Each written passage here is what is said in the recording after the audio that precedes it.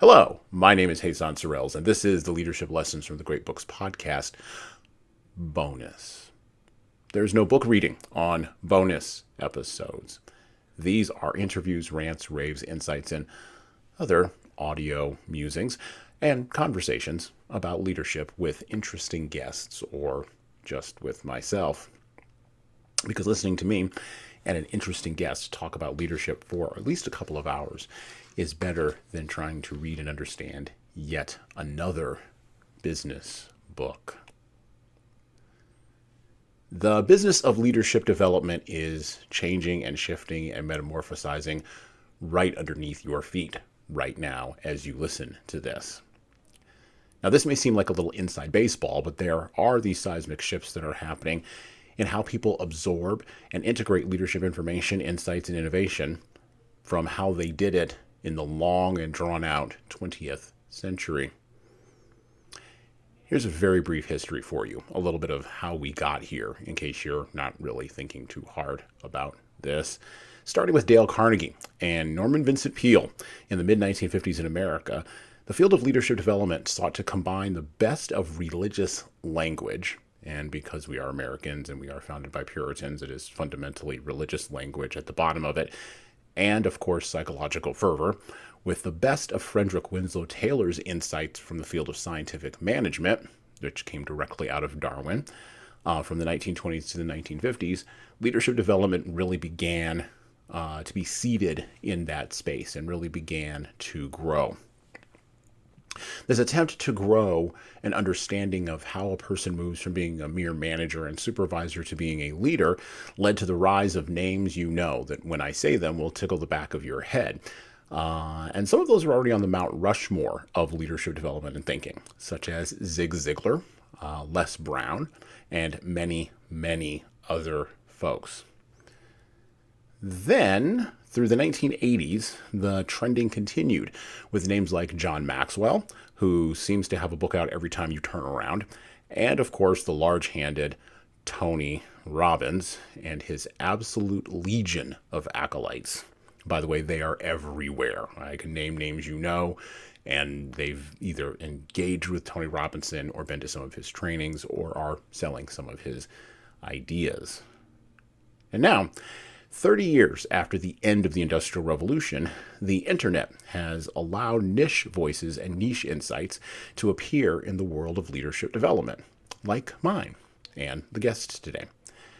This has led academic researchers like Brene Brown, or this has led to academic researchers in the space of leadership development and organizational behavior, like Brene Brown, in at least the casual leadership development consumer's mind, to be lumped in with Navy SEAL folks like Jocko Willink and and all the way down the aisle there, Joe Rogan. And just as Baskin Robbins promised back in the day that they would deliver you 36 flavors of ice cream, well, there are now an infinite number of flavors for your every leadership style and approach. Welcome to the long tail capturing leadership development. By the way, this also includes the topics of organizational behavior, conflict management, anything having to do with navigating scientifically and, of course, religiously, the relations between people at work gets lumped into that space. And any of those thought leaders and practitioners get lumped into that space now. And yet, there's very little innovative, real, actionable wisdom in the field of leadership development. Side pause here. I did just see a post even today on LinkedIn from somebody who I know in the leadership development field, I won't say his name, but lamenting the fact that we are too people-centric and too fuzzy-wuzzy in our focus and not focused enough on protocols, process, and, of course, procedures, because quite frankly, in his position and from his position where he stands and in his opinion, at work, people just want to work. Okay. So because there's very little solid ground in the field of leadership development, because we all know leadership, we all know what leadership looks like when it's happening. It's kind of like pornography. We recognize it when we see it, and we recognize it when we don't see it. When a person comes along and tries to add real wisdom to the conversation, doing it out on the long tail of the internet, it becomes incumbent upon us on the podcast to bring them on and talk to them, because that's what you do when you're out on the long tail. You find other people hanging out there who are doing pretty much the same thing you are. And so we've invited the host of the Leadership School podcast, consultant and coach, Kyla Kofer. Almost screwed that name up again. You got it. You're good.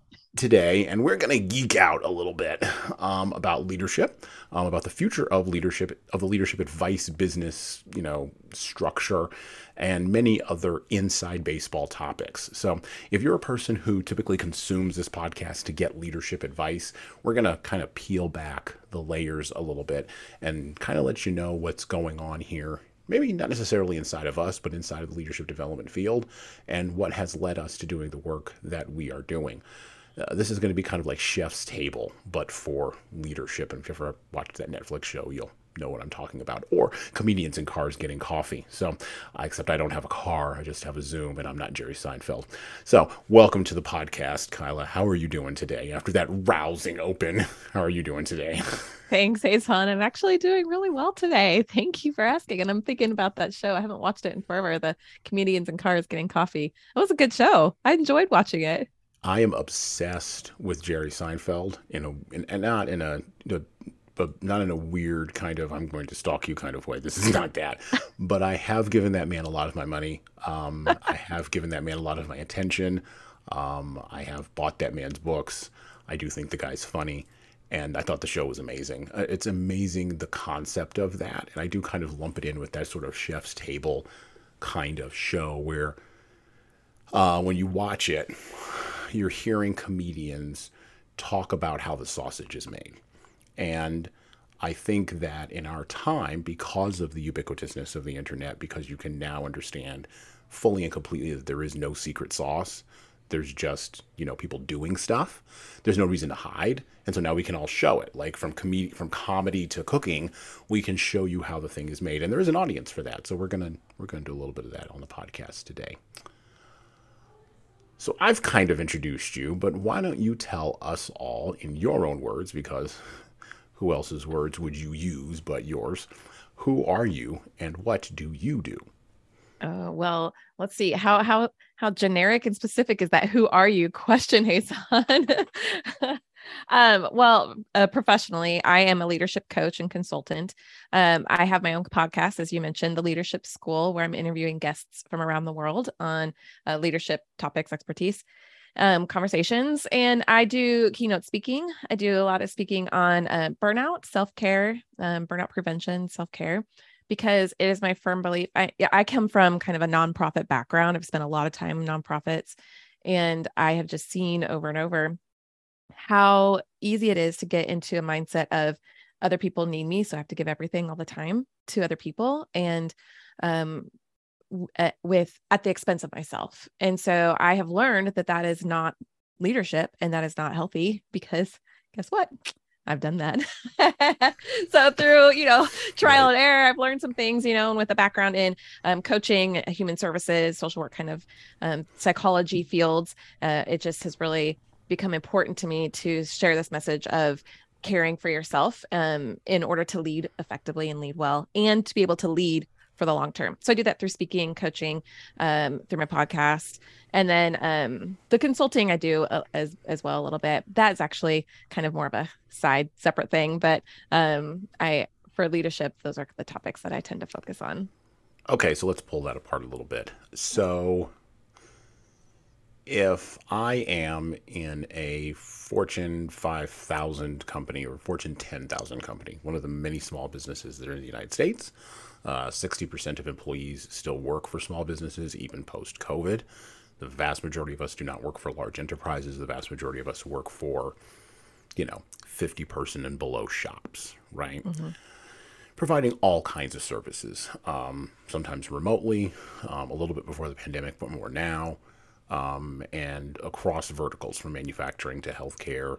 Some roles we are in businesses that provide direct services to communities, but also provide direct services to consumers or provide direct services to businesses. Big, broad, base there for a question here. If you are approaching a person who works in the Fortune 5000, who is, from their perspective, being driven by profit and has all this stuff, being thrown at them, and you come from a nonprofit background, what can you tell them as a leader that will be helpful for them today, or just even right now, in the times that we are in August of 2022? Well, I guess it depends on what that person's looking for specifically. If they're just looking for a way to improve their profit and how working with me can help in hiring a leadership coach or focusing in on your leadership can help improve that goal of growing the business. Leadership means that people are following you. So when you're in a leadership role, people are following what you're doing. That is the definition of leadership in my mind. So if you are looking to grow profit, you have to lead the people that direction. And so as a leader, you're trying to tell people and bring people in together on this story and craft a story that makes people excited and want to be part of it and join and buy your product and buy from you and spend money and give you all their money, right? So to do that, people like to be invited into these compelling stories. So to do that, you need to find out what is the compelling story that you're bringing people into, and how are you going to lead them well towards that goal. And so I think that it's really, really crucial to, there's this whole people first movement to say, let's look at people first. What does that mean to you? What does that look like to you? What does that look like in your company? How are you caring for your people? And coming from a wellness perspective, if you want to grow your profits, you need to keep the people that you have, and you need to have the right people in the right seats. Because if you're constantly turning over employees, then you're not having things like, I'm just blank on the word, the memory, institutional memory. You don't have institutional memory. You don't have processes that grow. You have processes that you're continuing to turn over and starting again. You're pouring thousands of dollars into one project, find it flop. And then 5 years later, the next employee wants to try it again because they didn't know that it flopped, so you're spending all of these unnecessary resources on things that aren't going to work. When instead, if you invested the first time into really finding out who you are, what your culture is, who are the people that are coming along to this story, really listening in and finding out what is it that we really care about here. That is when you can start to grow, because you have people who want to be part of that with you. And you're slowly developing this natural, organic, desire for people to be in it. So when you're looking at leading well, it's really starting with the listening, with the caring, with the story, and the people. So, that's a lot of different things. So it's really like, what is it that you want to focus on? What is it that you're trying to grow in your leader? Where are your struggles, your pain points? What things are you doing well already, and things that you aren't doing well? I've worked with a company who had all these different locations for their company, and they had no systems and processes in place to manage anything. And so it was chaos all the time. It wasn't working for them. Yeah, people liked working there and they were paying a good wage, but nobody knew what was going on. And so it was really, really difficult. So now they're kind of getting some processes in place. And as they're getting those in place, they're able to really grow and sustain. That's my big word, is sustain things, because you have found a system that works. Do you find in your work, as I do, that when you go and talk to a client, unless they're above a certain size, well, number one, a client can't grow to a certain size. No. Bad way to start. Let's back that up. If I have a business, I'm glad I'm not the only one who does that. Yeah. Oh, I do it in real time. I do it all the time on this podcast. It's fine. And my other one too. It's fine. No, I think out loud. If I am growing a business, I can only grow to a certain size on my own will. Usually the number is like 25 people. 25 to 50 people I can manage under my own will without really having processes or procedures or protocols written down. I can kind of do catch as catch can because I'm there all the time. Nobody's really going too far away from those protocols and processes, and I'm constantly in a reactive mode. Okay. Past 50 people, 50 to 150, you got to develop processes. But many organizations, many businesses never get past that 50% mark. Yeah, people are fine with that, by the way. The weird spot we've wound up in now as a culture economically is you can have a 50-person enterprise that makes $10 million a year and be fine. You can just be fine, and you can, the average employee would call you successful. Let's just frame it that way. If you're the owner, you may not feel as though you're successful because you're only taking home out of that $10 million a year. Let's be real. Anywhere between $50,000 and $100,000, you don't feel like you're wealthy, but of course everybody else looks at the assets around you. And that creates another dynamic in the environment, which we don't need to talk about.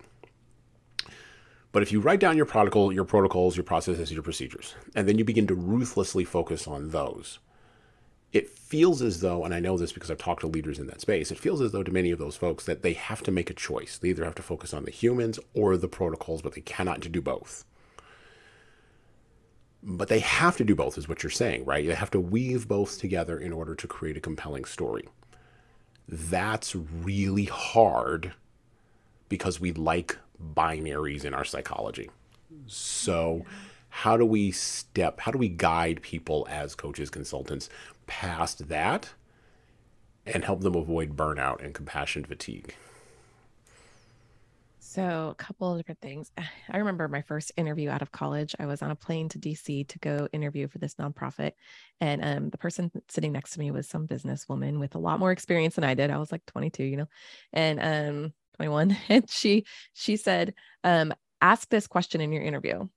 What does success in this role look like to you?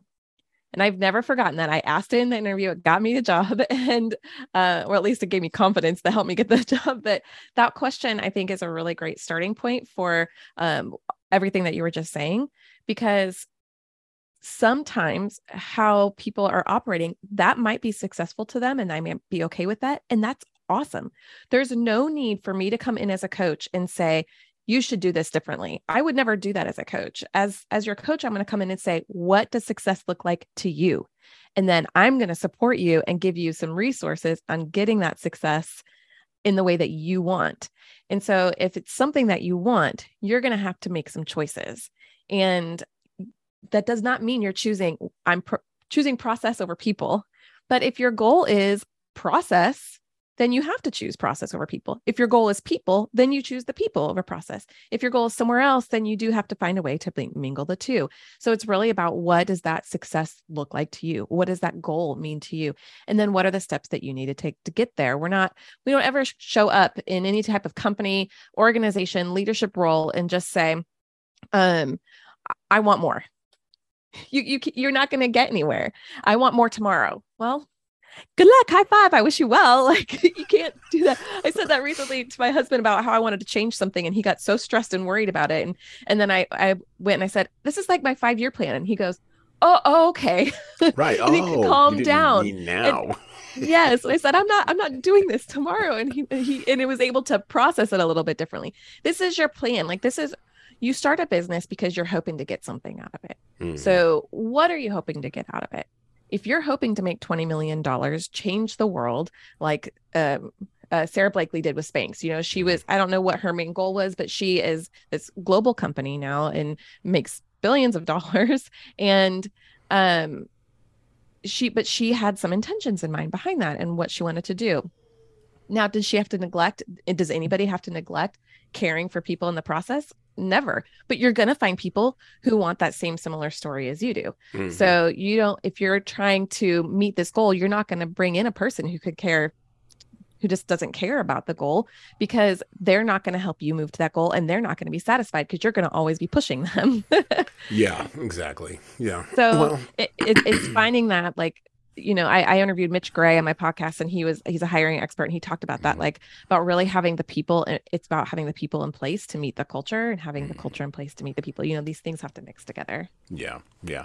Tell us a little bit about the Leadership School podcast, because I want to get into sort of the genesis of that a little bit. But how many people have you interviewed on that podcast so far? How many guests have you had so far? Oh, I counted it up like this week. I think it's in the 30s. Okay.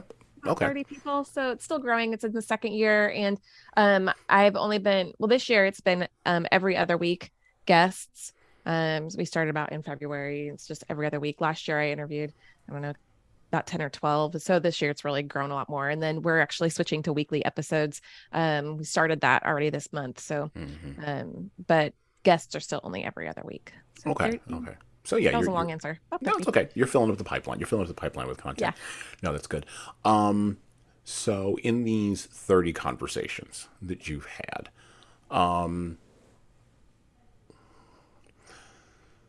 what are you seeing over the course of the last couple of years through these 30 conversations as far as what's happening on the ground floor? Because I laid out that whole open because I want people, when they're listening to this, to think about the vast landscape that there is of advice out here now. And it is a vast landscape of niche voices. So we talk about, or we, people in the leadership development field know what the landscape is. But even there, it's kind of confusing because there are people who are just doing stuff on TikTok, and I'm not on TikTok, and so I don't know what they're doing. That's a neighborhood I don't go to. I mean, I'm aware it's there, but I'm not going over there. I can get in too much trouble over there. I don't go there. I stay out of there. And there might be, and you know what, the new Joe Rogan might be over there. I'll never hear about that person. Like, I just won't. I'm in this field you're in the field of podcasting. So in the field of podcasting, anybody who's got a voice, Adam Grant, Joe Rogan I already mentioned, but Adam Grant, Joe Rogan, Brene Brown, Jocko Willink, who I mentioned in the open, those folks have a podcast, and that's how they're growing their particular brand in the environment of podcasting.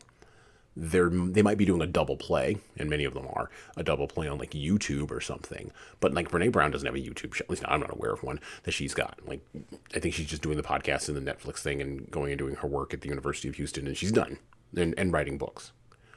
Dan Pink. Dan Pink doesn't really do a podcast, but he'll do a YouTube thing, and occasionally he'll pop up on LinkedIn. But he's got like 7 books under his belt, so he can do what he wants. So there's books, there's podcasting, there's TikTok, there's whatever's happening on Instagram Reels, which, if you look up hashtag leadership development on Instagram Reels, good God, Yeah. the whole thing opens up, right? The rest of your month is gone. Oh my God, it just disappears. So this is part of partly an inside baseball question, but partly a question for those people who are like consumers of all of this content. What are you seeing in the field of leadership development with the 30 conversations you've been having? And then the second question is, what should I be focused on if I'm a leadership development, or not leadership development, if I'm a person looking to be developed in the leadership space, if I'm looking for a voice that appeals to me, what should I be looking for? Wow. Yeah. All of the guests I've talked to have had such a wide range of expertise. And so that last question is going to be a little bit more challenging to answer, but what I'm seeing is, first of all, any resource that you need is already available to you, and there's more coming. There's no right way, but anybody can be a leader. But what kind of leader is that? Like, you can open up a Huffington Post and you'll see a whole front page of people who are in leadership roles. And what does it really truly mean to be a leader?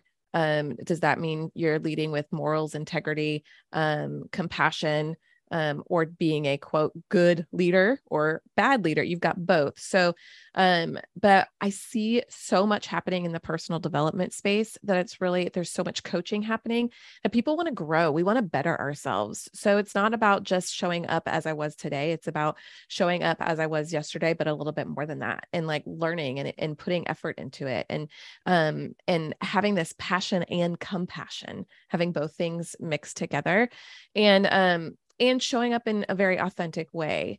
So and hopefully not getting canceled in mix with that. So You have to be careful how authentically you show up.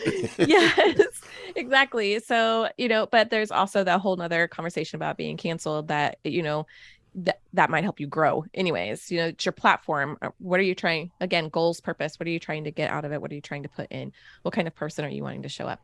I really love talking about legacy. What kind of legacy are you creating for yourself? Because legacy isn't the story that someone tells about us on our funeral. Legacy is what you tell about yourself today and yesterday.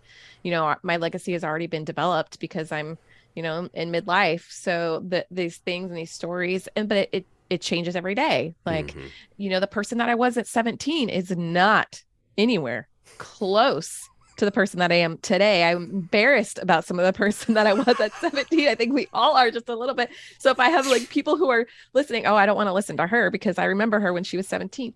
Okay, don't judge. I'm not judging you for who you were at that age because you're not that person. So that's not your legacy. The legacy is what we're developing and working towards. And I think that's part of it too, is to say, I want to be a person who shows up fully as a happy, healthy, whole person and authentically. And this idea of wholeness and health is extremely important. And so it's showing up as a leader, somebody with health. And then what does that actually mean? Does that mean physically healthy, mentally healthy, socially healthy, spiritually healthy? Like, what does that word mean? But really, it's this growth of yourself. So if you are a leader in a leadership role and if you're in a leadership role, you should be having some mentorship no matter what. You should have a coach, you should have a mentor, whatever that looks like. Don't wait until you get to a point where like, I cannot handle this anymore. I should ask for some help, because then you're going to have to go through this whole thing of who do I look for? Find somebody now that you can trust, that can support you, and that is a few steps ahead of you or multiple steps ahead of you. I honestly think it's easier and better to have someone who's not like light years ahead of you, because that person has kind of like moved on and doesn't really recall and remember. I mean, mentoring an 8-year-old is a little bit challenging for me. Like I can still do that, but I don't remember what it was like to be 8. I can help you and support you, but maybe a 15-year-old mentoring an 8-year-old, that might be good. So thinking about always having somebody at your ready. Now, who's the right person to look for in that? There are some key things that I'm noticing in leadership. It's going to be, can you listen? Can you tell a good story? And do people trust you? And a lot of that is with emotional intelligence. Are you emotionally intelligent? Like, can you, do you have self-control? Can you say that I'm sad, happy, angry? Like, acknowledge the emotions in a situation. Those kinds of things all come into play there. So when you're looking for a coach, you might look for somebody in an area that you're weak in, or even an area that you're strong in that you want to get stronger in. But what a good coach is going to do is who's going to ask you questions, and they're just reflecting back what they're hearing from you. That's what coaching is. It's saying, what I hear from you saying right now is that this is hard. And the person goes, yeah, it's hard. It's not therapy. It's saying, I hear you. And then, okay, so what are you going to do about it? That's what coaching is different therapy. You're going to go, okay, so where are we going to go with this? Plus, you kind of put and I do some coaching. I mean, just like consulting is downstream for you, coaching is, we package it with other products, because that's the best way for us to kind of sort of navigate that. But I look at it as coaching as sort of jettisoning the therapist Carl Rogers idea of unconditional positive regard, which is what you wanted maybe do for therapy. But I tell clients all the time, I don't do therapy. If you need a therapeutic experience, I can recommend people to you. But I am not going to look at you with unconditional, I don't use this term, but I'm not going to look at you with unconditional positive regard. Like, there's going to be things that are going to pop up and I'm going to go, nope, nope, you should not be doing that. And here's why. Or I'm going to walk you through how to not do that by asking you a series of questions and listening. But I'm not just going to give you unconditional positive regard. That's a therapeutic function. And also it wouldn't point you towards your goals. Like if I want you to think about a sports coach, a basketball coach is going to be like, good dribbling, buddy. It's going to go. We talked about baseball. Coach I ever had. Yeah, they're going to give you tips to make you better, and it's constant improvement to push you further and to push you towards your goal. What is it? Again, back to that question. What does success look like to you? So what is that here in this situation? So if you are struggling in your company with, people not wanting to show up at work, people people talking about you behind their backs. On the Slack channel, there's a lot of negativity, or just in the warehouse, wherever that is, tons of negativity. People are quitting their jobs. You're getting reference calls because people are looking for other work. If those things are happening, then I think you need to really go and look at what's really going on here. There's not trust. There's not people aren't feeling pulled to a compelling story. So where do we start in that? And you might have to really strip some things down and go, let's really focus. Let's just start with listening. Let me go in and do a survey of my employees and find out what they're happy about, why they're showing up to work. Right now, the new word this week, it's not really a new word, but it's been funny to kind of watch it on LinkedIn for me, is quiet quitting, which I've done. It's this idea of really not showing up and not wanting to be there at work. So you just show up and don't go above and beyond, and you just kind of do your thing. Yeah, it's the Gen X. It's like the Gen Zers and the millennials have all. Pardon me, I'm using that term just broadly. It's like they've discovered the Gen X thing of just whatever, never mind. I don't know, whatever. We're just here. We are now. Entertain us. Put on a show. We have sometimes you feel like you have to do that. If you financial, you don't have you're in survival mode. You don't have the emotional energy to find something that really gives you life. Yeah. And maybe that's not important to you. You just want to do your work, and then you want to go to the gym at night, or you want to go, whatever that is, to your basketball games. It doesn't matter. But if you're not given encouragement and support to be excited about showing up at work, it's going to be hard to be excited about showing up to work. Well, I also think you're talking about 20 years of parenting where people were, quite frankly, involved in every single aspect of decision making in a family, and the boundaries and the hierarchy were blurred. And you're combining that with the culture of success as an expectation, and then moving the next step and moving the next step and moving the next step. And we can argue about whether or not that was a social or cultural good, but we cannot argue with the fact that it actually happened. And the results of that, when you hit the wall, and there's nobody there to advocate for you, by the way, and so you have to begin to advocate for yourself. When you hit the wall of that, then it's like, well, I went through this COVID thing. Okay. Okay. And, this isn't the first time in human history that people have decided, you know what, I'm only going to give the bare minimum and go home. This is not the first time. No, it's just people are talking about it in articles and posting about it. It's been happening, and we all do it. And there might not be anything wrong with that. But again, what does that mean to you? If you are running a company and you want people to be motivated to be at work, happy to be there and enjoy it, then you have to give them a reason to do those things. Well, and every company isn't going to be Jeff Bezos, he of the Lex Luthor bald head, infamously said, I do think that guy's Lex Luthor, by the way, did infamously say back in the day in an interview, I think in Manhattan somewhere, if you want to come and work at Amazon, we don't have cereal and break rooms and nap rooms like they have at Google. We don't have that here. We're not for you.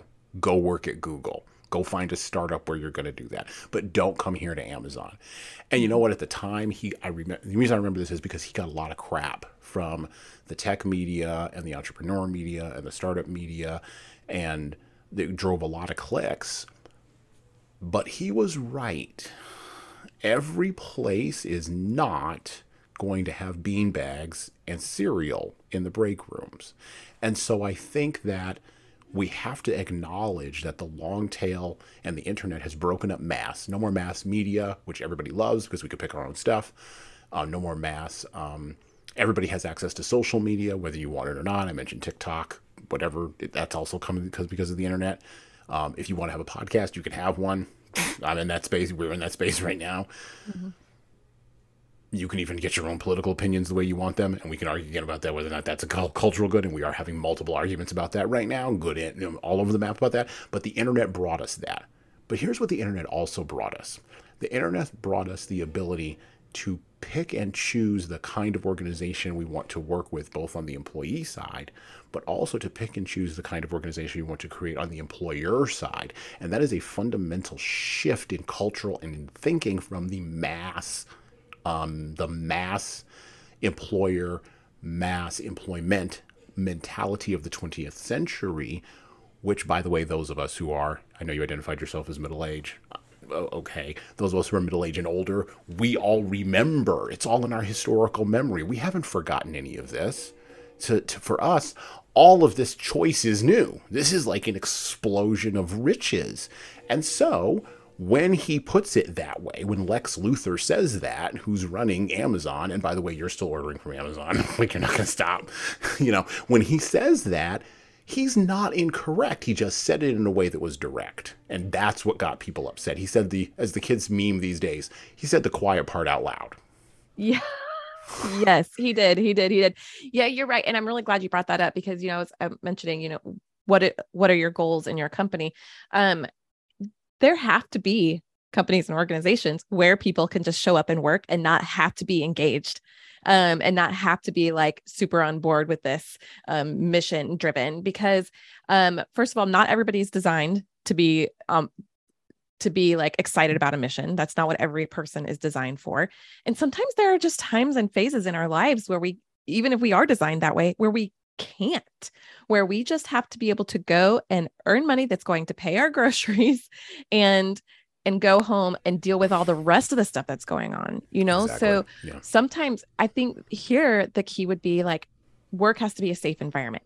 No matter what, it has to be safe. And then you're asking the question, what's safe? Does it be physically safe? Well, we've got OSHA for that, but even they're not perfect, and you might not be following OSHA unless they show up and surprise you, which has happened. But what you got to be physically safe, but then you also have emotional safety. Oh yeah, there's going to be a white collar for OSHA coming in the next few years. I've talked about with guests on this podcast before. I firmly believe that will happen. And by the way, there's going to be massive pushback from all the blue collar people who are going to be like, what the hell is wrong with you? But it's going to happen. I mean, I'm already seeing the wave starting to build. Yeah. And I think it's important too. Like, I need to know that I'm not going to be scared every day. I mean, I don't want to go to work and feel like I'm going to be abused every day for verbally, physically, sure. All of those things, Sure. So. Well, and the other dynamic is we have to consider in leadership, how does that, and this is where I disagree with some folks who are in leadership development spaces. On the one hand, I will say, and I have written this in my book, everyone cannot be a leader. Sorry, like I understand the American ideal is that even if you're not leading, you're collapsing or you're slacking off somehow, you're not fulfilling the American dream. Get the hell out of town. Everyone can't lead. Fine, that's number one. But number two, once you decide to lead, leadership starts from inside of you and then works its way outward in concentric circles. And that idea, the first idea, everyone can't lead, people jump on me all the time about that. They're like, what about this and what about that? And talking about edge cases, and I don't care. No, everybody can't lead. No, it can't happen. And by the way, everybody shouldn't lead all the time either, but that's another thing for another day. One edge battle at a time. And so, right. So with one edge conflict at a time. But that other idea that, which leads me into the whole OSHA piece, is this. If I as a leader know that I'm a direct communicator and I've hired or am working on a team with a bunch of people or have had a team given it to me, which is usually where most folks are, I've had a team given to me where they don't like my direct communication or that doesn't work for them, I think the pushback on the white collar OSHA thing will be, I'm just talking to you directly and you don't like it. So like that, and that's going to be the giant rift. And I'm not saying I disagree with that. Yeah. How do you monitor that? How do you monitor for somebody else's emotional response to my direct mode of communication that perhaps, and this is where you get into things that I think are just totally psychologically hard to get into, which are things like implicit bias and a whole bunch of other different areas which can have cloudy gray areas and can be misinterpreted. Well, that's like that. I cannot even count the number of times I've said this in the last 2 months. We do not live in a vacuum. Life does not happen in a black hole in a vacuum where you can manage and mitigate every factor.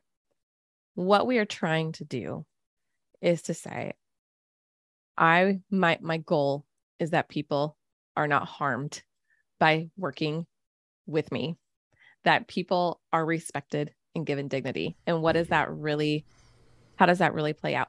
Am I going to get it right today? I might today. Am I going to get it right tomorrow? I might not. And there's, especially in the United States where we have so many cultures mixed together and different economic statuses and backgrounds. And we're still a relatively new country. This is still Mhm. kind of an experiment happening here. And you're getting people from, I mean, refugees who've been through horrors that live here, or people who have been abused.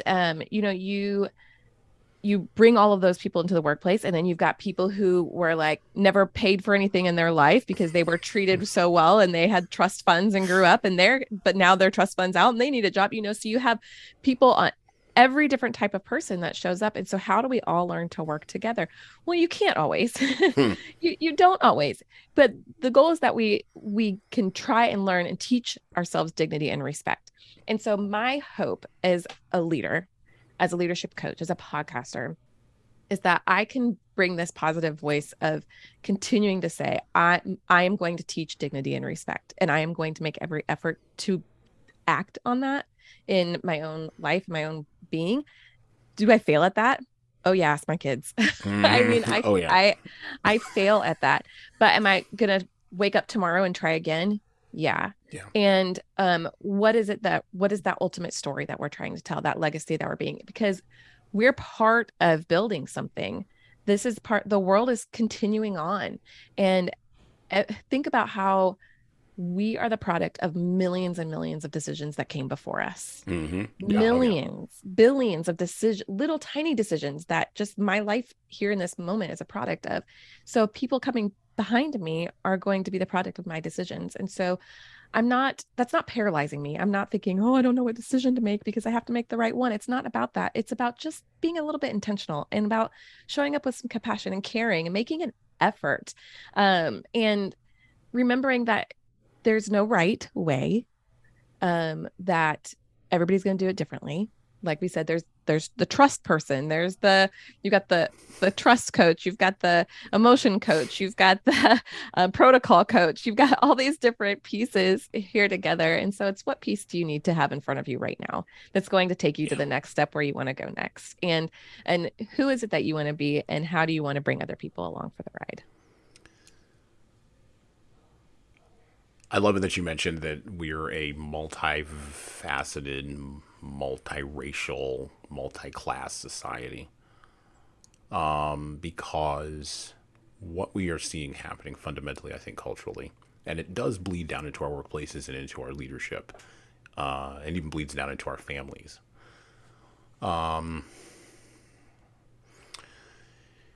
You've got folks at the very, very top of the hierarchy who all go to the same schools and shake hands with each other. And I'm not talking just in politics. I mean, entertainment, academia, you can go into any manufacturing, service industries. You can go to the top of any industry.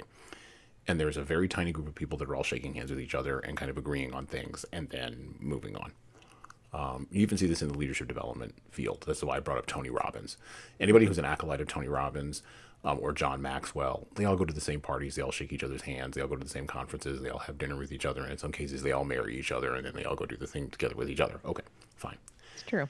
Well, there's an elite at the top of everything. Even in construction work, there's an elite at the top of construction companies. There's 2 or 3 construction companies in the world. They get all the business done. Okay. So you've got that, and that's, by the way, that's a human thing. That's never going to stop. There's always going to be people at the top. Then you've got a vast chunk of people in the middle, and that's where the royal happens, right? And that's where the 320 million other people, or 310 other million people in the country live, and it is a vast royal of voices and ideas and perspectives. You talked about LinkedIn on quiet quitting. I've been watching that this week, but I've also been casually watching the lack of coverage of the Gravity Payments guy, Dan Price. LinkedIn went totally dark on that. I posted. Yeah, that was the hard to find info on. You can't find it on LinkedIn. And I was like, I saw one thing and I was really confused. And I went, wait, what happened? I had no idea. I had to kind of piece it all together. It was probably the thing that I posted. And the only reason I posted it was because I read both the New York Post and the New York Times. So I was like, oh, I saw it in both places. And I was like, I wonder if and it has not shown up in my side feed. Nothing. Yeah. Dead silence. Huh. Okay. And then you have things like the Prime Minister of Finland who parties and it goes crazy and viral. And you're like, She went to a She went party. to a That's what party. normal people do. Like, what are we talking about? Why is this news? Again, why is this news? What are we doing? Okay, so you've got that vast majority, that vast royal in the middle. And then all the way down at the bottom, which you can argue about the numbers, but all the way down at the bottom, you've got folks who, like you say, are just trying to get through their day. You know, they want to go to a job, they want to go home, they want to play with their kids, and they just want, and this is a very simple metric of success. They want, and I call it the system, but it's not, it's even broader than that. Or not broader than that. Then I'll use a narrower word than that. They want things to work. They don't know specifically what things. They just want things to work. And things is a big category. Things is everything from your lights turning on to your water being clean to the sidewalk not caving in when you go to work to being able to go get your dog's hair cut at like Petco or whatever. Mm-hmm. They want things to work. And when something doesn't work, that's when they notice it. But as long as things are working, or at least things appear to work, they're fine. And they don't tie this to leadership fundamentally until something falls apart. This is what happened with COVID, because with COVID, everything, and again, broad category, collapsed inside of them. And they were like, oh my God, this isn't working. Yeah. By the way, the people in the middle knew it wasn't working the whole time, but they're very busy scrambling around trying to keep it working. That's their job, is to keep it working. And this is where I get... Oh, go ahead. Sorry. Well, no, and this is where I get into compassion fatigue, because I want to kind of go into this. The people in the middle are the compassion fatigued ones. They're the ones that come up to me, and I'm sure you've had this experience, but they come up to me in a 6-hour training, or at the end of a 4-hour training, or at the end of a 2-hour webinar, or at the end of an 8-hour training, or at the end of a 3-day thing, or 4-day, whatever. They come up to me and they go, hey, San, this is all great information. This is all awesome. But, and this became the title of my second book, my boss doesn't care about any of this. And I have to show up and keep, and I would love to be able to implement all of this stuff. I would love it if you were my boss, because you would let me implement all of this stuff that I know is good and would make things, that big category, work better. So that the people who are expecting things to just work would recognize that things are working better. But my boss won't let me make any of these changes, because my boss is in the elite up there. Mm-hmm. And then those people in the middle who are coming to me, coming to you, they're burned out because they've been trying. They're apathetic. They've got compassion fatigue. And they are like, I wrote this in the chapter in my book on compassion fatigue, they're like Pagliacci. They're the clown that cries. And nobody wants to see their tears. And they're stuck. Mm-hmm. How do we help those people? Because those people aren't posting on LinkedIn. They don't want to be exposed. They're like, nope, number one, I don't have time. But also number two, like, I got to go do work. I got to make sure that this thing keeps working so no one notices the cracks in the edifice. How do we help those people? Oh, so yeah. Ooh. Welcome to the podcast, Kyla. Yeah, there you go. Well, you can't help people who don't want to be helped, but so in some part of that is that we kind of leave it on people to help themselves. But the but is that when you are responsible for other people, regardless of what they say, you're still responsible to show up in a way with integrity for them. Mm-hmm. So,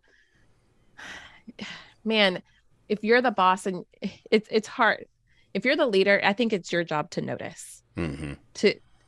That goes back to the caring, to always pay attention, to notice and to listen, and to be continually checking in. How are things going? What are things looking like? And this can get really hard, because when you're in a leadership role, and I've noticed this in my own business, you're getting caught up with all the things that you have to do, and you're trusting that the other people are doing stuff, and they might get frustrated and not say it to you because you're the boss. Right. And you might not have time to stop and notice because you're so busy and stressed with all the upper things that you're trying to do. But you have to take the time. Yeah. I have to take the time. Yep. We have to take the time. And if we're noticing that we're not doing that, then something's not working right. There should never be a point when we're so busy that we don't have the time. If you're so busy, then you need to be canceling some stuff. And I just said this today, I'm going to have to cancel some things because I have a lot on my plate, and I've got to scale back for my own well-being. And if I care about other people's well-being, I have to care about my own too. Yeah. So leading up by showing by example, leading by example, Yeah. actually doing those things and making that effort. I remember that job I mentioned in DC when the president of the company came to my little tiny cubicle on like my first week of work, introduced himself, said hello. It was a small company, so it was easy, small nonprofit, but like made an effort, asked personal questions about me. And I was so nervous. I was like, and I answered like really weird questions. And I probably never, he was probably like, who's this crazy person? But still like it was intentional. I mean, you got that word Yeah. intention. What kind of intention do we have behind who we are? And, it's always on us to speak up if something's not right, if someone's in that middle, but to also like not forget that, as you kind of were saying, with all the things that we want to work, we also want to retire and to not be in a homeless shelter and to be able to take care of ourselves, be responsible for ourselves and our own decisions, depending on who you are. Some people don't care about that. That's you, and that's fine. That's not me.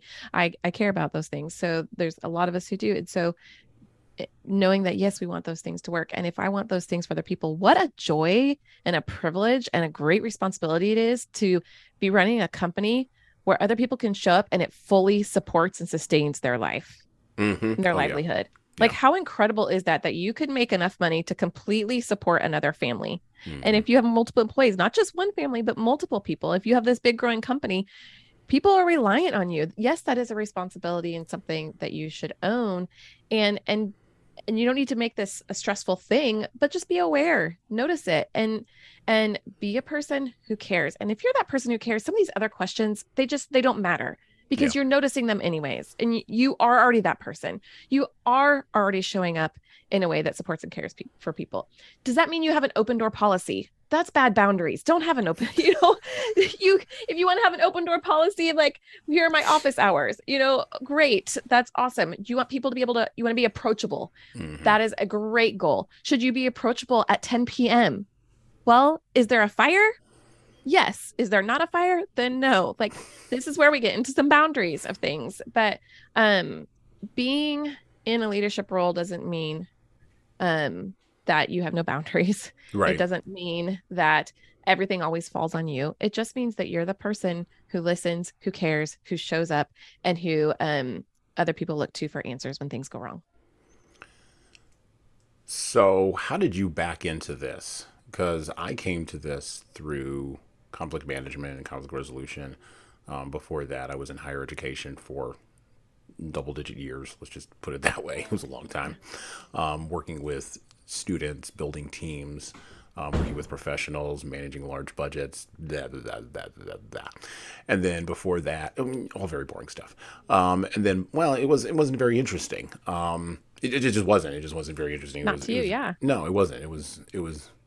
I literally figured out the game within like 6 months, and then I was like, well, I guess I got to stick around for this because I need the.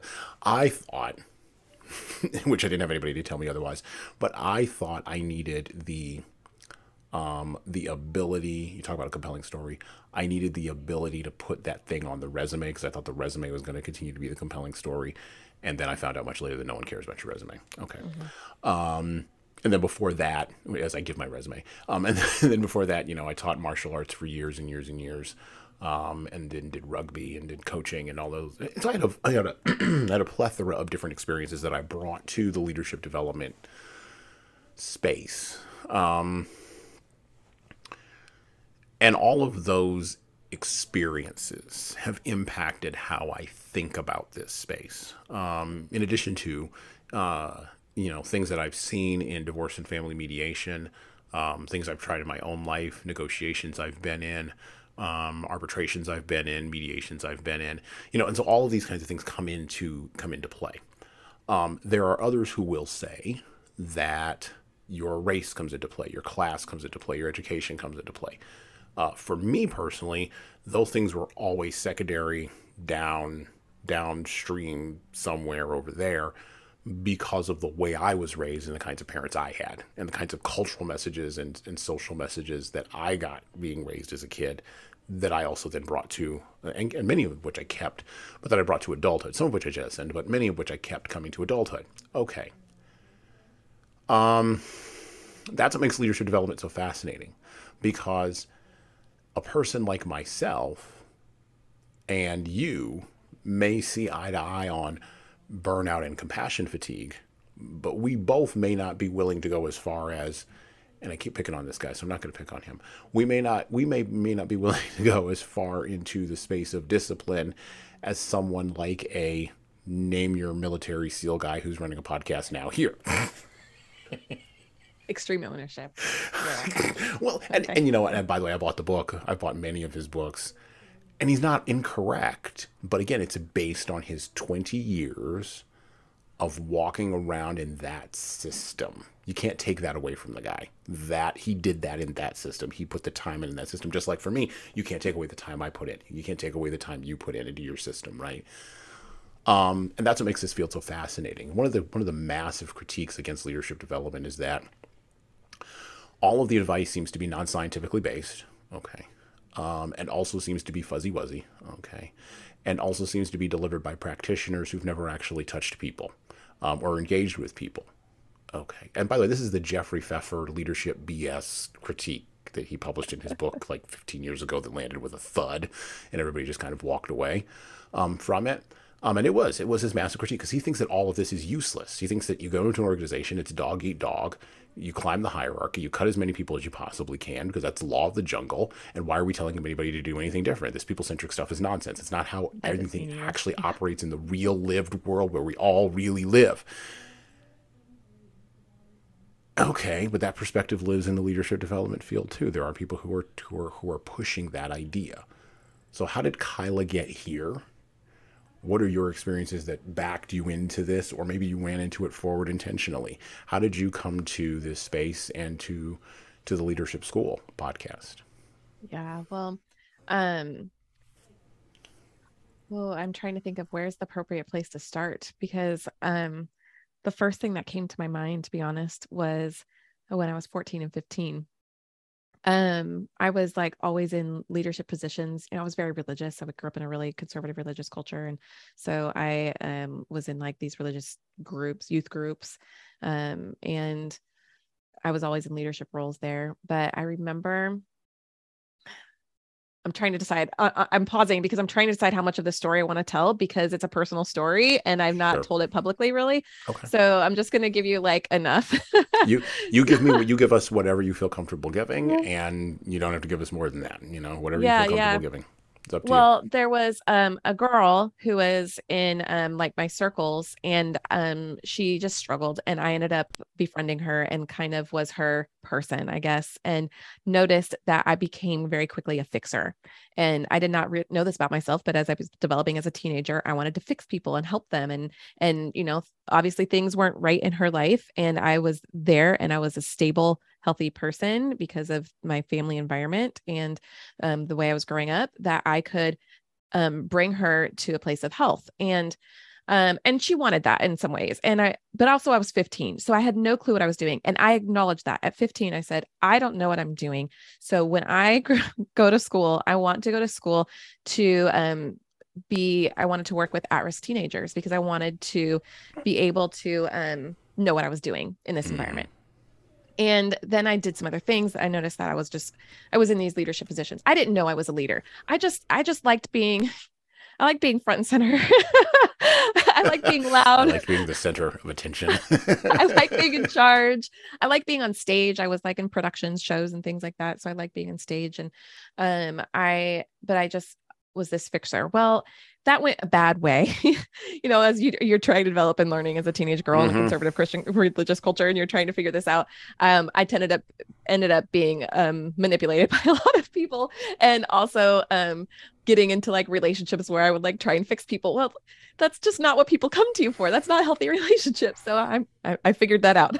Yeah, no one appreciates Superman. Like really, nobody does. Yeah. We've grown from that. But I ended up going to school and got a degree at John Brown University in Family and Human Services. I went in thinking I was going to do social work. They didn't have a social work program. Right. So I did this, human services. And it ended up being very similar to all these things. It was just like your precursor to a master's in social work, which I was going to go get. And then I never did because of costs, financial reasons. And really it was just an excuse, but it's the one I had. So if you want to really get into some coaching there. So Well, Ended up doing that. Well, I had this like a long lifetime of insecurity, self-doubt, lack of self-belief, the not good enoughs, anxiety, depression, all of this stuff, which held me back a lot in my life. Well, I was working for somebody else a few years ago and was like, I cannot keep doing this for the rest of my life. I have to take ownership of my own life and my own career and who am I and what am I going to do? And I wanted to go back to all those other things that I'd thought about before. extreme And ownership, social work edition.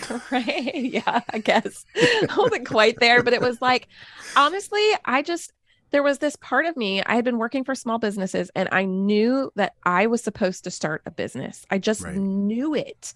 It's just weird. Like I have really good intuition, but there's also this knowing I knew that I was supposed to do something. If you want to use Glennon Doyle, call it the knowing. Mhm. So I had that. And so I sat down, I finally got a break. I am also in between all the other things that I do. I am a stay-at-home homeschooling mother and my children I had just given birth. I think she was like a few months old and I just needed a break and I got a break in a coffee shop. The first time I had a break in like 3 years, couple hours to myself. And I sat down with a journal and I started writing and I was like, what are all the things that I can do? What are all the things I'm qualified and capable for? And I went life coach. And it just like it was this light bulb moment. It was very weird. It was this moment of going, why have I not done this before? This is who I am. This is how I show up. This is what I do for people. I already know the processes. I know how to ask these people questions.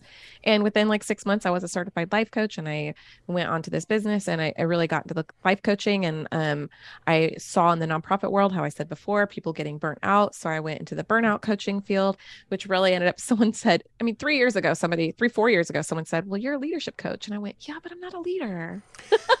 But I'm not a leader and I couldn't coach other people because I'm not a leader.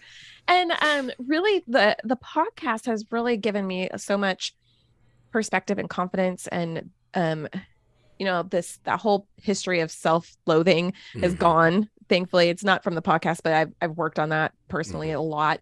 But when I finally realized, wait a second, I have been leading people since I was 15 years old. I just didn't know that's what I was doing. And part of it too is because I was told that I couldn't be a leader, but I was doing it anyways. Yeah. So it was just these little pieces in our life, again, these legacies that we're creating for ourselves. For me, it's just these little things, little decisions that would stack. But also like, I really believe that we all have something. I don't like saying we all have a purpose because I don't really like that. Yeah. And I really think our purpose in life is to live it. But I feel like we're all good at something. We all have something, our character that makes up us. And for me, this is part of that character that makes up me.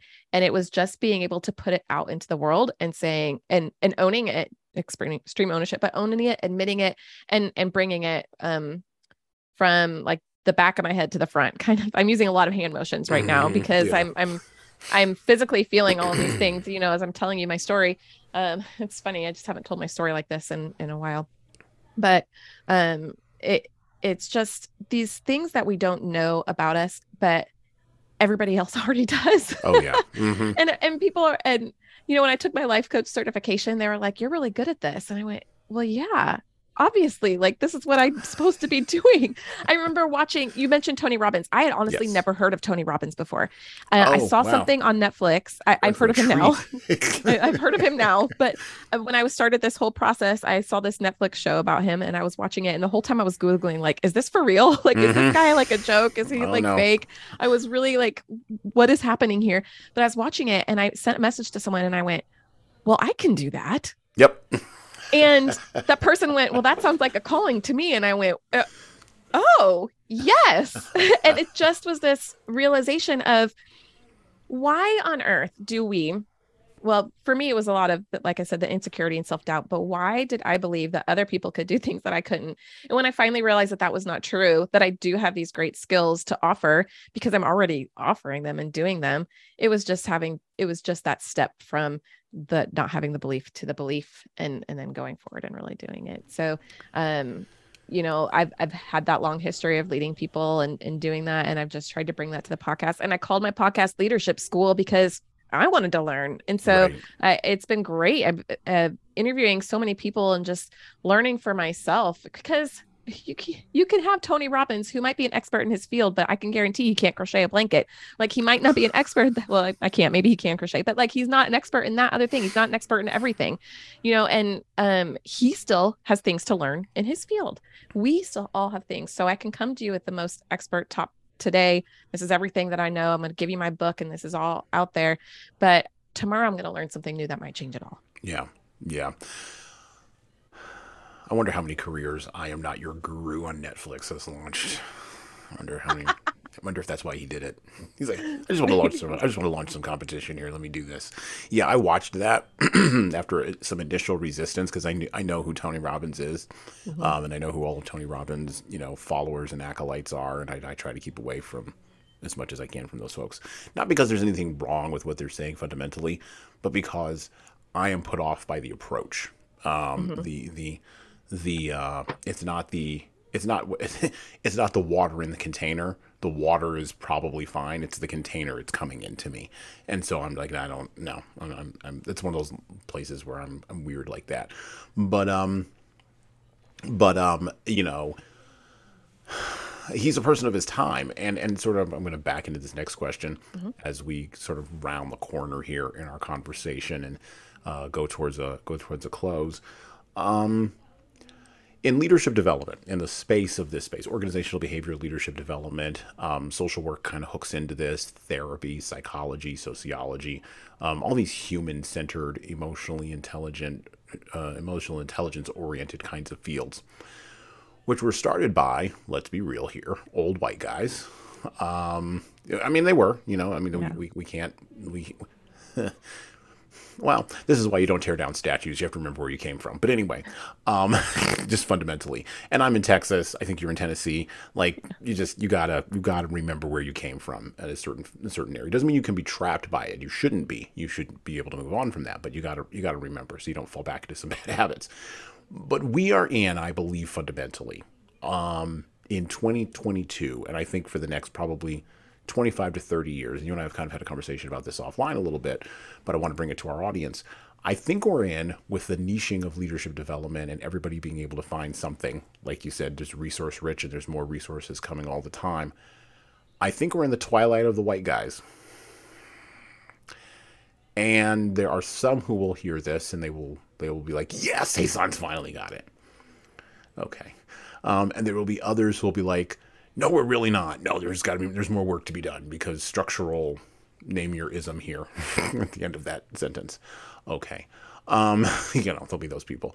And then there will be people who will be like, I never really noticed that before. What are you talking about? Yeah, I'm just living my life. Which, okay, yeah. And you got to gather data to convert the unconverted. That's kind of how it works. Um, but And then wait another 20 years until Right. And so, exactly. You got to gather data and wait 20 years. That's right. yeah, Yes. Everything cannot happen at the speed of a tweet. I'm so sorry, folks. I'm sorry. It just can't nothing happen. happens. Yeah. Nothing happens at the speed of a tweet other than tweeting. Yeah. That's the only thing that happens at the speed of a tweet.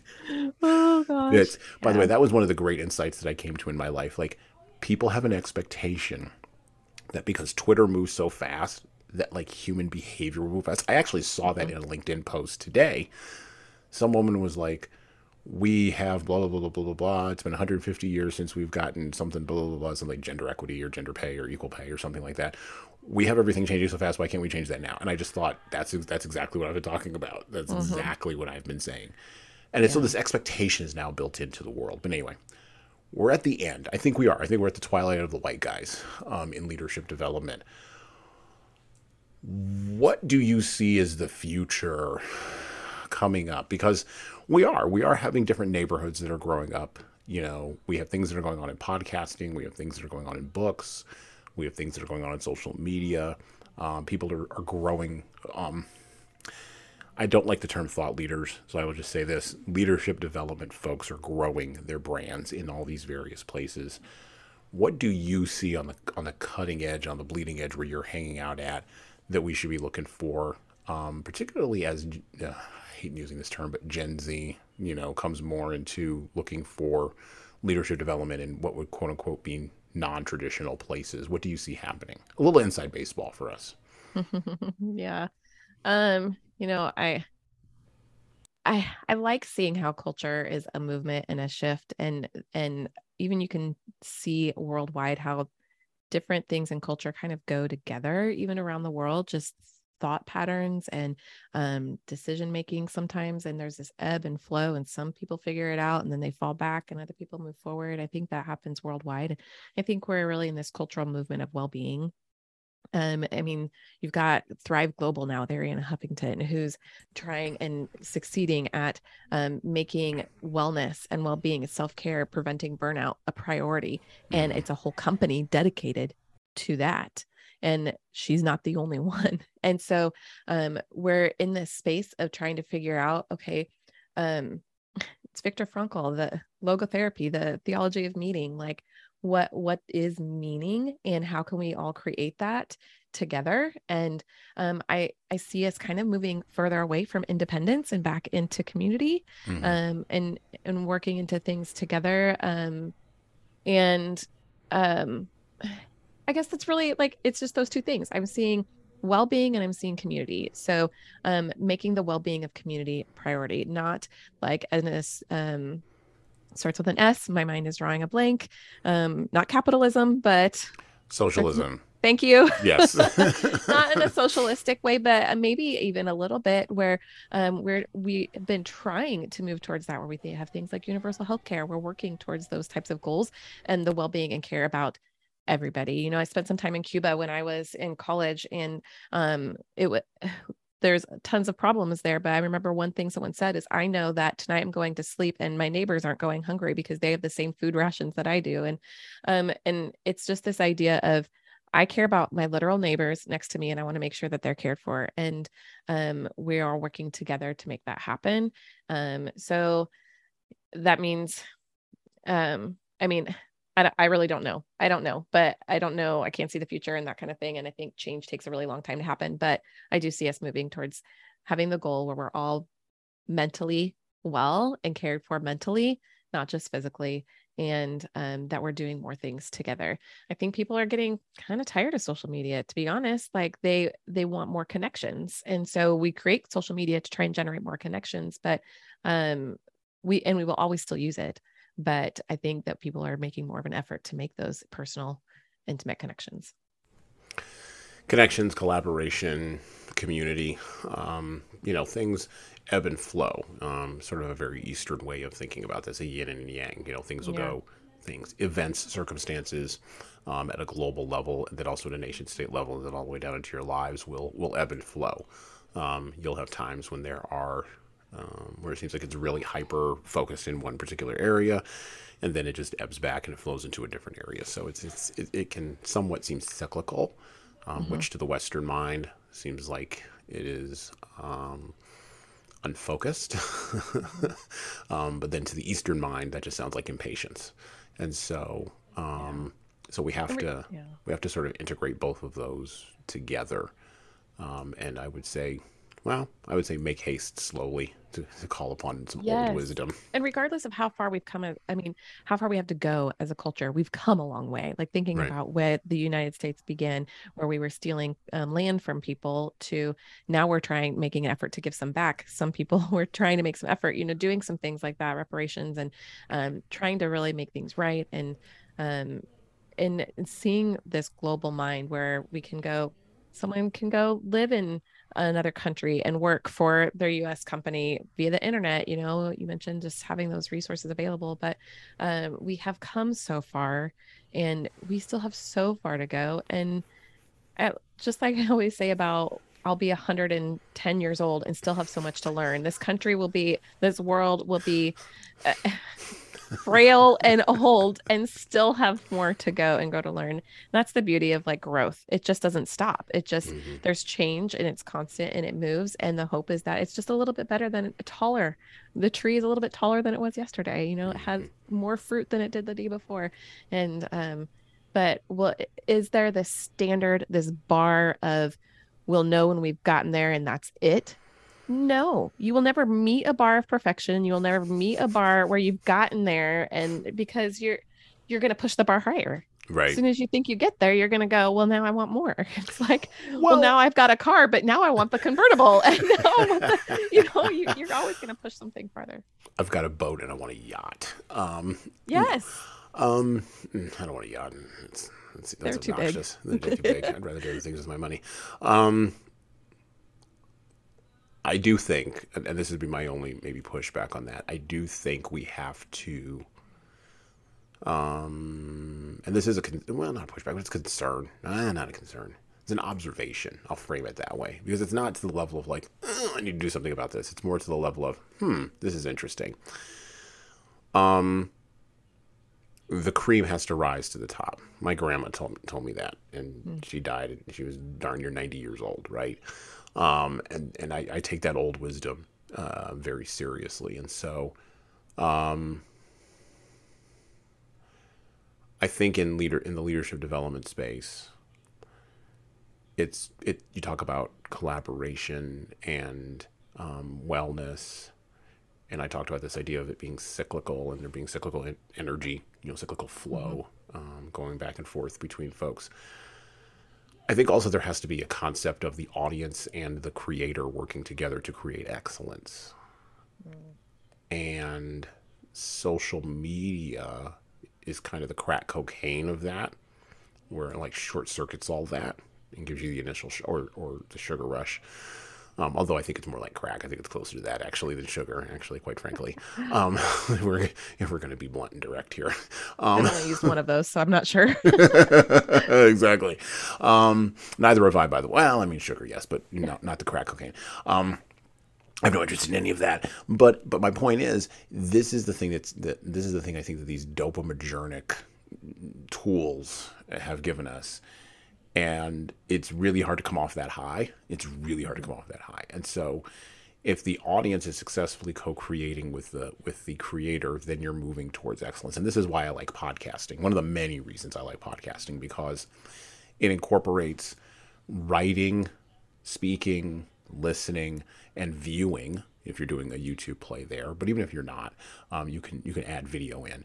And so it combines all these plays together in what would in a mass media sense be a show, like the Merv Griffin show or the very best of Ted Koppel. It took me 2 months to remember that guy's name, and it just popped into my head. Oh my God, the old host of Nightline. I was making a point about this 3 months ago on a podcast episode, and I could not freaking remember that dude's name. And boom, there it is. I could see his head.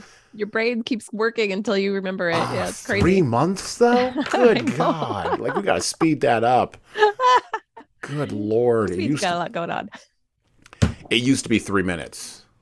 Oh, I'm getting old. Well, you were 12 at that point, so whatever. Anyway, Ted Koppel, right? So there used to be a space in the market for people who wanted Merv Griffin, people who wanted Johnny Carson, people who wanted Ted Koppel. Mm-hmm. Now everybody has the ability to be either Merv Griffin, Ted Koppel, or Johnny Carson, and I think that's fundamentally a good thing. But I think we also have to co-create with each other. And my observation is that there's not enough audience participation in that co-creation. It's a lot of consuming going on out there, a lot of consuming. And I see this in my download numbers. I'm sure you see it in your download numbers for your podcast as well. And it's a lot of passive consumption, and that's not co-creation. That's just a smaller version in a tinier niche of what happened in the mass market, in the 20th century. And we've got to encourage audiences to participate. And they've got to get off their butts and participate if they want to see excellence. And this is where you see folks who have been doing it a long time, demanding something of their audiences, regardless of what you may think about what their personalities are or their content. They are demanding their audiences do something, take action, go in a particular direction, help them co-create. Now, this works better if you're running like a political leadership podcast. You can make all those kinds of appeals, and people do that all the time because politics gets people wired up. But in the organizational development space, where leadership development really sits, I think that has to be a strong future consideration. Otherwise, it's just going to be a massive royal for a long, long time. I think too, that goes back to the connection piece. That's what are we connected to? And we want to feel connected to something. And so when we're participating in it, we feel connected with it. And humans were made for connection in all forms, and we crave it. we need it. It's not, we don't crave it because it's a drug. It's because we need it to survive. Like Yeah. connection, it has to happen and be there. And so we're looking for it in really unique ways now. Whereas before, the TV is, I mean, it's not so new anymore, but you only had a few shows. Like that was only possible. Like people didn't know how to do it then. And now Right. you have these options. And so yeah, there's ways to connect. I mean, even to connect in small spaces where we don't have to be connected globally. And I think I don't know that we'll always have celebrities, that will always be there. But they're becoming less important because we care about in the individuals. I love my neighbor way more than I love some Hollywood celebrity. Well, and celebrity does not equal excellence either. Celebrity just No. means you were able to suck up enough attention and eyeballs to Mhm. have a thing focused on you. Like we've mentioned names on this podcast, which Yeah. may be considered in the leadership development space to be celebrities, right? Mhm. Because I say a name and you know who that person is. But that doesn't mean that they're excellent, right? It just means that they've been able to garner and leverage a lot of the algorithms to get attention. Now, And to if be they, honest, not all of them. Like I didn't know all the people that you mentioned. So, right, which is a shock. exactly. Someone would be like, "What? You don't know who that is?" No. Well, and again, and right, and Yeah. you're going to mention people that I may not know, right? Yeah. You're going to mention book authors that I may not know. You're going to mention, again, you're going to mention folks who may be doing a play on Instagram, or maybe doing a play on Facebook, or maybe doing a play on TikTok that I'm not aware of. And so it's this dilution. But I think the thing that we've got to really get a hold of is, if I have 100 people watching my Snapchat videos about leadership, it's not enough for me to just continue to create content for them and let them passively consume that, because my content may be excellent, but I need them to get in the game. I need them to jump Hmm. off the sidelines and get in the game. And the easiest way, obviously, in a capitalistic mindset culture is to give money, but that's not the biggest way to do it, right? And so how do you do that? How do you encourage audiences to do that? How do you keep them engaged? This is all a massive challenge that I think the long tail of the internet is at the beginning of solving as a problem rather than at the end. I think Bitcoin will go a long, long way in solving a lot of this. And I'm not talking about Bitcoin in terms of the speculation and crypto winter that's happening now and any of that nonsense. I'm not talking about that. I'm talking about the concept of blockchain with Bitcoin attached to it, the concept of being able to pay Kyla because she's doing good work and I like what she's doing, but I don't have to pay her $100,000. I can pay her something that is the equivalent of that and show my appreciation. So yeah, I mean, I think we're going to eventually combine technology together, but we've got to get into this co-creation space because there's got to be some way to measure excellence. Has to be some way. Measurement of excellence. That's a whole nother conversation, I think. Because I Well, I feel mean, like, and excellence excellence according to gonna your audience, that's not according to my audience, right? yes, and Excellence excellence according to according to you. Kyla's audience. That's like that question of what is art? I mean, is No. this art? Is that artistic? Well, is it to you? Like, because there are some things that I've seen that I was like, what is that? But there's Yeah. other things that I've been in art galleries and couldn't move from my feet couldn't move because I was so enamored with what I was looking at, So Mhm. there's I think the beauty of humanity is that we all do have beauty in us and we're all different. And how do you have billion? I don't even know how many people are on this planet, billions, that 7 billion. 7 billion people that are just unique in our thoughts and our experiences and our demeanors and our character. Hmm. That's just a miracle. And to be able to connect with one another in ways that that bring us together and that move humanity in a forward or move us to new spaces and to new ideas and new thoughts and inventions. And I really think life is a miracle and is beautiful, and that we can even offer these little things and ways to connect with each other and yeah, co-create um and and work on things together. It's just we'll never reach everybody. Right. That's No. 7 billion people. No. You'll never reach everybody, but um again, what is excellence in your spirit and your space? It's um what matters to you, because what matters to me does not matter to my neighbor down the street. Right. They do not care. They do not care about some things that are going on in my life. They will smile and nod and shake my hand, but they do not care. Yeah. And same goes the other way. Like Oh yeah, no, half the stuff they're talking about, I'm like, yeah. yeah, yeah, yeah. Oh yeah, please. I live in a gated community. Half these people, please, I don't even know half these people, Right. and they don't know me, and it's fine. It's fine. But the other half I do know, and they do know me, and it's fine. And so it is. It's an interesting cyclical flow, and I think we have to use our technology and tools to get to that flow. So, well, we're at the end of our conversation. So, is there anything I you'd love like to conversation. promote on the podcast today? Is there anything you'd like to tell our listeners to help you out with? And obviously, I mean, we'll have links to the Leadership School podcast in our show notes. We'll have links to all the different places where you can get a hold of Kyla, all the places where she is at on the internet, so that you can help her co-create a new form of leadership and help her collaborate in this very challenging space as we move forward into the 21st century.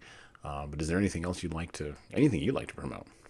Yeah, well, I mean, if you made it this far, thank you for listening. And thank you so much, Hasan, for having me on your podcast and for coming twice onto Leadership School. It's just been real honor to get to know you and your intelligent wisdom. And I've been really grateful for that. So thank you.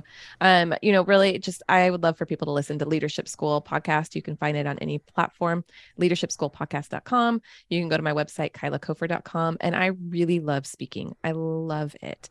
And so if there's an event that you have, if there's a workshop you want, if you want to bring wellness, self-care, self-worth practices in leadership in your company or organization, I am here for that all the way. So I would love to hear from you and connect. There's our word connect, but Leadership School podcast or kylakofer.com. Awesome. And we will have links to kylakofer.com. We will have links to Leadership School podcast in the show notes below the player of this podcast, both on YouTube and in your podcast player of choice. Once again, thank you, Kyla, for coming on to the show today. And we had a great time talking. So I look forward to having you on again in the future. Thank you, Hasan, so much. Listen and subscribe to the Leadership Lessons from the Great Books podcast on all the major podcast players that you listen to podcasts on, including iTunes, Stitcher, Google Podcasts, and even Spotify. And please leave a 5-star review if you like the show. We need those reviews to grow, and it's the easiest way to make sure that this show gets into the ears of the leaders who need to hear it. And of course, tell all your friends. If you want to get started on the leadership path, HSCT Publishing's products and services can help your team do that. Check out our training webinars, coaching services, and more at leadershiptoolbox.us. We also have a video-based subscription service, that's software as a service, that can help your team become better at the individual level. 60 modules and over 100 hours of video and written content for you at leadingkeys.com. That's leadingkeys.com. We've also got books that will help you and your team grow. Pick up a copy today of My Boss Doesn't Care, 100 essays on disrupting your workplace by disrupting your boss, and subscribe to the Little Red podcast I launched earlier this year with the same name as that Little Red book. My most recent book is 12 Rules for Leaders, the Foundation of Intentional Leadership. Co-written with contributions from Bradley Madigan, this is the book for right now that was written for leaders right now. Pick up a copy by heading over to 12rulesleadersbook.com/now. That's 12rulesleadersbook.com/now. You pay for shipping, and you'll get a copy of my second book as well. Finally, you can get all these books in paperback, hardcover, or as ebooks on Amazon, Barnes & Noble, Kobo, and any other place online you order books. Finally, HSCT Publishing is on YouTube. Like and subscribe to the video version of the Leadership Lessons for the Great Books podcast on the HSCT Publishing channel on YouTube. Just search for HSCT Publishing and hit the subscribe button. You'll get our weekly video updates, which is the video version of this podcast. And of course, you're going to want to subscribe to my other podcast. That's right, I do more than one. The Hasan Sorrells Presents audio experience, where I talk more casually with a broader range of people about all matters that matter in the world today, from arts all the way to analytics. All right, that's it for me.